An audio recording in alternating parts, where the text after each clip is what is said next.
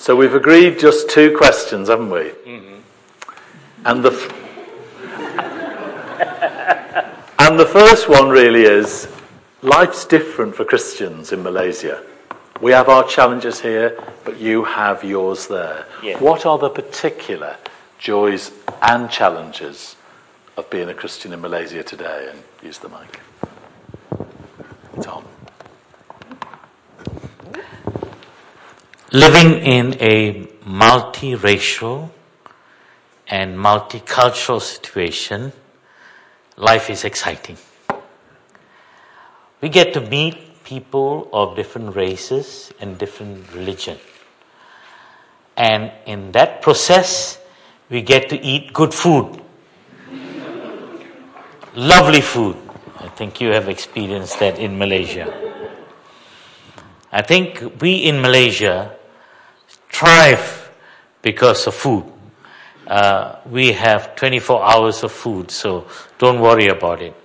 But having said that, that's the kind of life, the joys of being a Christian in a multi-religious and multicultural society. We have learned tolerance. We have learned how to accept someone who is different from us. The way we speak, the way we think, the way we dress, the way we look at cultural issues are very different. But yet we have learned to accept one another.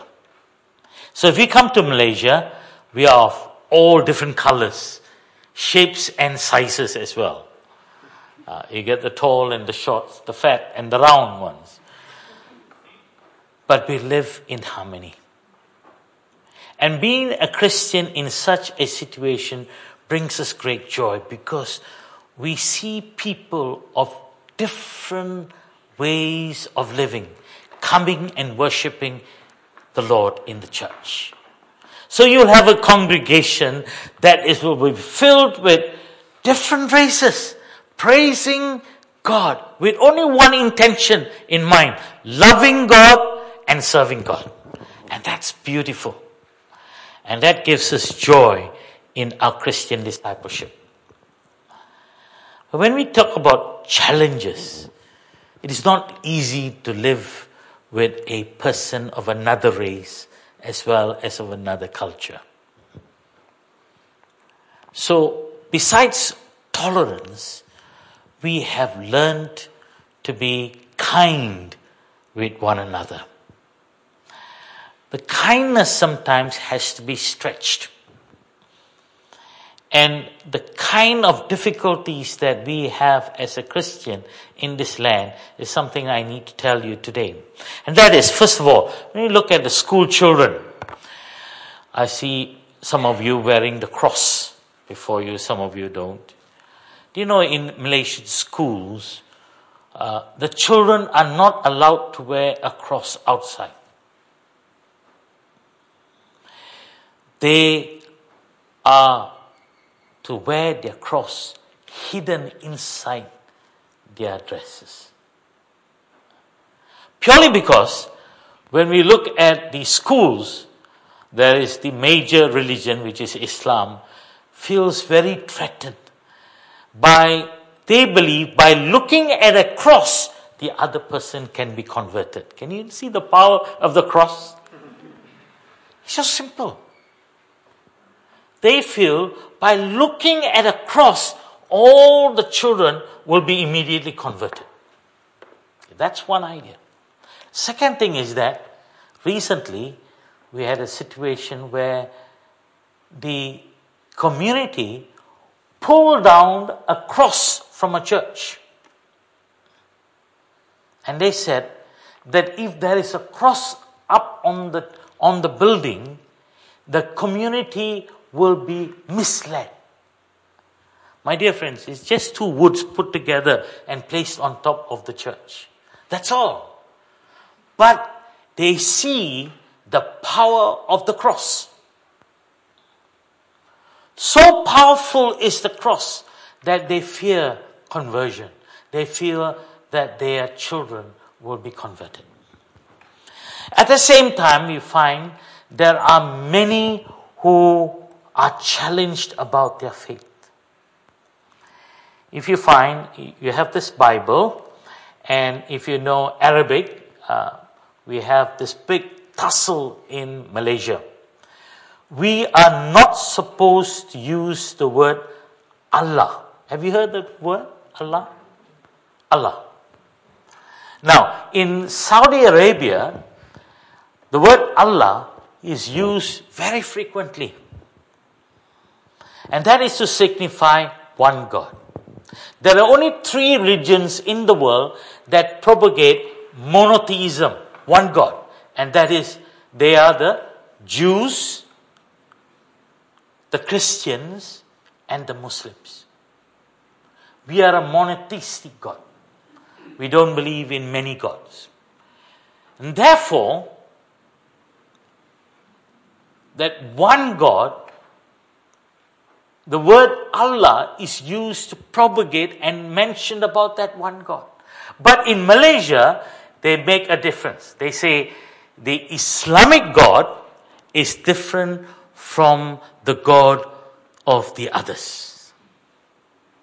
So the Muslims can use the word Allah, whereas all other religions have to use the word Lord, not God.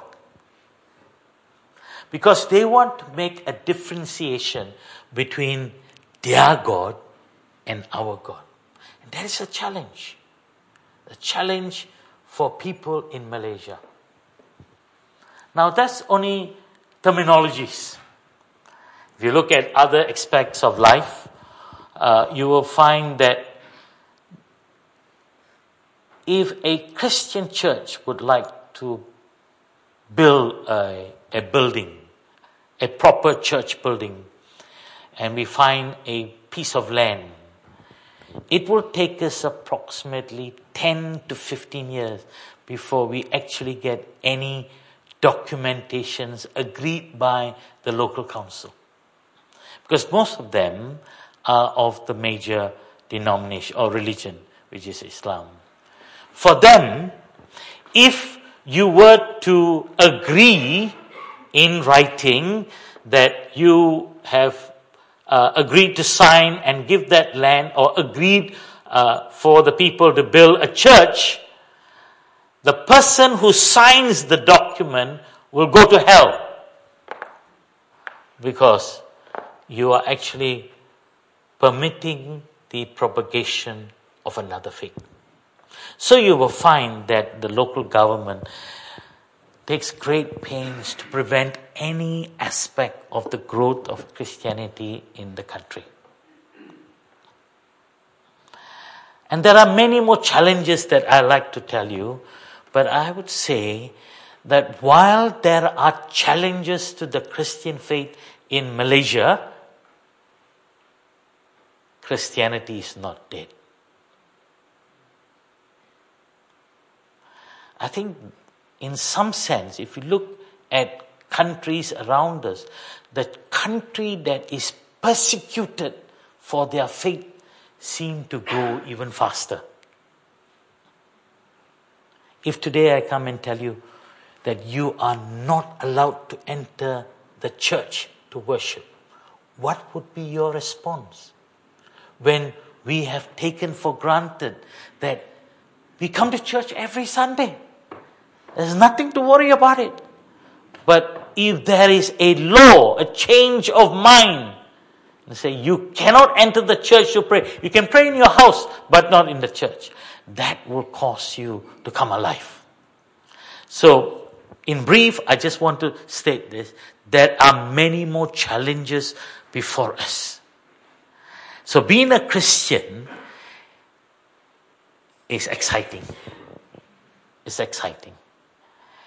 And living in Malaysia is even more exciting because it challenges to live up to our faith. We cannot become wishy-washy Christians. Like you mentioned in the sermon just now. You may be Christians in the church, but it matters what you do outside the church. And everybody in our community looks at the Christians and they see how we respond to situation. My dear friends, there are many more challenges that we can think of, but we don't want to dabble with those challenges. But I want to tell you something, that God gives us the strength to overcome any form of challenges. God gives us the confidence to stand. Even more, in today's reading, God gives us the hope and the assurance that there's something better and God will transform that situation. Our prayer is one day God will transform the whole of Malaysia. In my country, we are not allowed to preach to Muslims. Even if you take a piece of paper and go to a Muslim and pass it to them, we can be charged in court and put in prison. That's how it is. But that's not so much with other religions. I think they're very open about it. It's just this major religion. But we believe the doors will be open, and one day God's power will seep into the life of Malaysia and transform it. And all those who have been waiting to hear the gospel of Christ will receive it. And I ask you to pray for us. Pray for us that we will stand firm and we will continue to preach the gospel of Christ. Recently, we had other problems. You know the extremists in this country. You heard about ISIS, have you? You have heard about ISIS in other parts of the world. Well, it has seeped into my country. And so the community is very upset that the Christians they relate us, they think of us as Jews in their country. So they relate Christianity with Judaism. So they don't like the Jews. And likewise, they don't like the Christians. So what has happened? They have actually thrown Molotov bottles, cocktails into churches. They've thrown them. But they do that at night. Nobody sees them at 1 o'clock in the morning when everybody is. They throw Molotov into the building and they try to set the church on fire. Well, they succeeded in burning one church down. They actually burnt approximately 7 different churches. 7 denominations. In one church, they burned the church down totally. But we thank God they burned the church.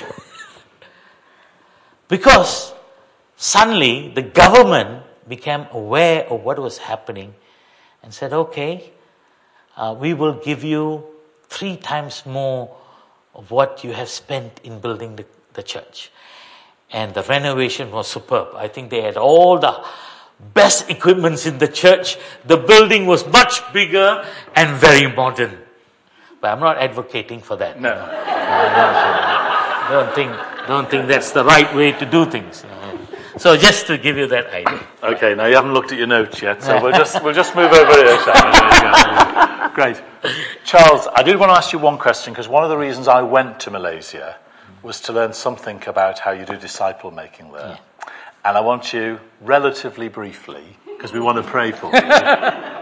We want to pray for you. I want you to tell us a little bit about what you personally are doing with your congregation and across the diocese to help them grow as disciples of Jesus. Something's helping you. Tell us what it is. Okay.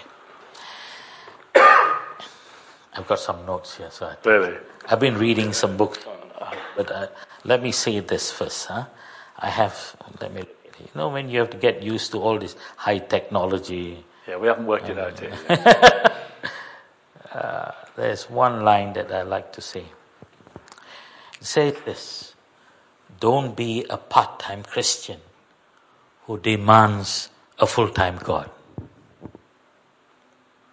Another phrase is this: Discipleship is about a lifelong process of learning. Having said this, we have embarked on discipleship. We believe that discipleship is important for the growth of the church. I come from a community, a church, that is now 200 years and is named St. George's Church. I believe when they built the church and named the church, it was after King George of England. And the island on which I am living now was then known as the Prince of Wales. Now, I believe the missionaries have done a wonderful job in propagating the gospel so well that they have made Asians Europeans. So you'll find a good number of Malaysians, Indians or Chinese who think and feel and understand God from a different perspective. It's not wrong. But then, times have changed. And so we need to put into context what we know about God. The Archbishop of Southeast Asia, or the Bishop of my diocese, which is Bishop Mun Heng, has encouraged the churches to be involved in discipleship. Now let me get to my parish. We have learned a lot about the Bible. We know the Bible. We know, if you ask the question, we can tell you the 39 articles. Very well. One bishop said, sorry, there's one more article you may have forgotten. And that's the 40th article. You know what's the 40th article? The 40th article is, whatever the bishop says is correct. There are two parts to that article. 40A and 40B. And so 40A says, whatever the bishop says is correct. 40B says, 40A says, whatever he says is correct. And if you are not sure about what he said and you don't agree with that, then go to 40B. 40B says, if you're not sure about it, it is correct. Whatever the bishop says is correct. And so follow 40A. And so a lot of people have learnt about the scripture. But sometimes they've come to a bottleneck as to how to be a disciple. How to be a disciple in this ever-changing society of ours. And therefore what we have done is this. We have brought a Sarang Community Church syllabus. We have gone to Korea. We adopted a discipleship program from Korea, and we have adapted that to our diocese. Now, what is this program all about? It's basically putting through church members into a simple way of becoming a disciple. And that's what everyone wants. They don't want to go through theological education and get a degree, go through 12 courses and get a degree in theology to understand God. A lot of us are asking, tell us a simple way of becoming a disciple. And that's all. And so we have adopted this program. We have 3 modules. The first module is very simple. It's just helping us to tell about Jesus. One simple example. How many of you have actually written your testimony? I think this church might have done, a lot of them have done. Few of them. I think a few of them. How many of us, having been a Christian for years, have written our story of becoming a Christian? I asked that to my congregation. And I tell you, 90% of them who are senior members, soaked in Anglicanism, couldn't answer that. Nobody, the majority of them, couldn't stand in front and tell their story to another person about their faith. And so this discipleship program is to encourage church members to tell your story, the story of faith. That's all. And we ask everyone to write a testimony. And that's what Christianity is all about. Today I want to know how you feel about your God. That's all. Tell us about your struggles, like you are interviewing. Tell me about your struggle, your faith, your journey with the Lord. Tell me your Christian testimony. That's all. And I think the discipleship training program is very... Obviously, in my parish, when I introduced it, I had some very senior members in saying, what is this bishop trying to do? They were very upset. They were very upset that they had to go through training all over again. That would never happen here, Charles. How could he ask us to do? They know the 39 articles, they know the Book of Common Prayer by heart, and they know the whole liturgy by heart, and they know that to come to church is very important. But how could the vicar ask me to learn my faith all over again? I had a lot of problems in my parish. But I had a group of young people who were so energized and wanting to preach the gospel, wanting to share. And I had this core group in my parish. And I started with them. I called them.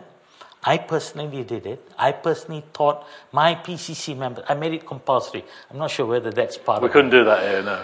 I made the discipleship training compulsory for my PCC members. I said, if you don't go through the discipleship training program, you cannot be a PCC member in the next year. You know how much, you know what will happen, right? But they all came. They sat through 6 classes. And they were all happy. Oh, thank God, the 6 classes is all over now. Everything is finished. And I said, wonderful, but it's not the end. And I told every single PCC member that they should go out and find another 6 to 7 people and teach the same thing that I taught them. They lacked the confidence. They couldn't do. Say, no, I'm not ready for it. I'm not theologically trained. I'm not paid to do the job. No. But I said, do you believe in God? Do you have hope in God? Are you worshipping a living God? And they said, oh yes. And I said, yes, go tell your story. Roland Williams said, it's not just about come and see what's happening in my church. We tell everyone, come to my church. Come and see. But we forget the other aspect in the Bible. It means go and tell. Go and tell. So my PCC members went out and encouraged another group of people to come. And they got excited. They became the teachers, And they began to tell their story to the next group. And in that way, each of them who got trained in that first level of discipleship began to go out and train others.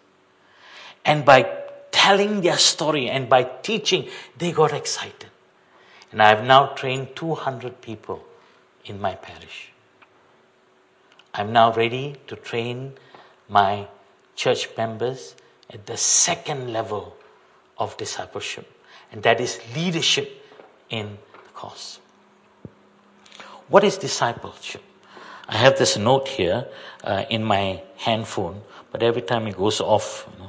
And discipleship is inviting people into your life before you invite them into your church. Unless I have a living relationship with you, a trustworthy relationship with you, I would not take a step into the church, not knowing what will happen here. And that's what precisely my daughter experienced. You accepted her and took her into your lives. And because of that, she came back with a new concept of a church. So discipleship is very simple. You accept another person and take the other person into your life. It becomes personal. It's not detached. I want you to come to church, so I'm going to teach you. I have to do my part. I'll teach you, and that's. But there is a relationship in the same way Jesus had a relationship with the church. So discipleship is all about relationship. I need to know you. I need to talk to you. I need to know your name. I need to know what you are, who you are. What's your problem? What's your aspiration in life? I need to know something about you in order for you to know about God.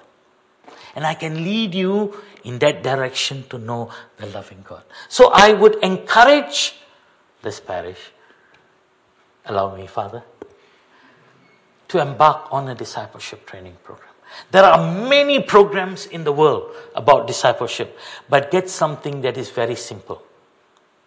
Simple so that the senior members and the new Christians can feel comfortable. And there are many programs about it. Get everyone excited about Jesus. Tell your story. That's all. Tell your story. The other part of it is to say the prayers. Say the prayer in the morning, in the evening. Don't be frightened to say your prayers. And I can go on with the program. So, in a sense, that's how we started our discipleship in St. George's Church. And we hope, and we have now mobilized a lot of people so efficiently that I'm able to come out of the parish. Great. They are running the parish for me now. Yeah. So do you want to come and lead the discipleship course here? I'd love to. I'd love to take a team out here. And I think my young people and my senior PCC members are all excited about discipleship. And I think it's very simple. It's 6 programs. You can do it in a weekend. And if I can encourage you to tell your story, that's all I want. I want to hear your story. I want to hear what you have, what you know about Jesus. And I think we have done well about that. Now let me say this. There's a bunch of young people here who will pray for anybody. Mm-hmm. So I'm going to ask you to come and stand over here. Right. I'll ask some of YF to come out and a couple of wardens, and let's just pray over Bishop Charles. I don't want us to pray for Malaysia. I want us to pray for this man.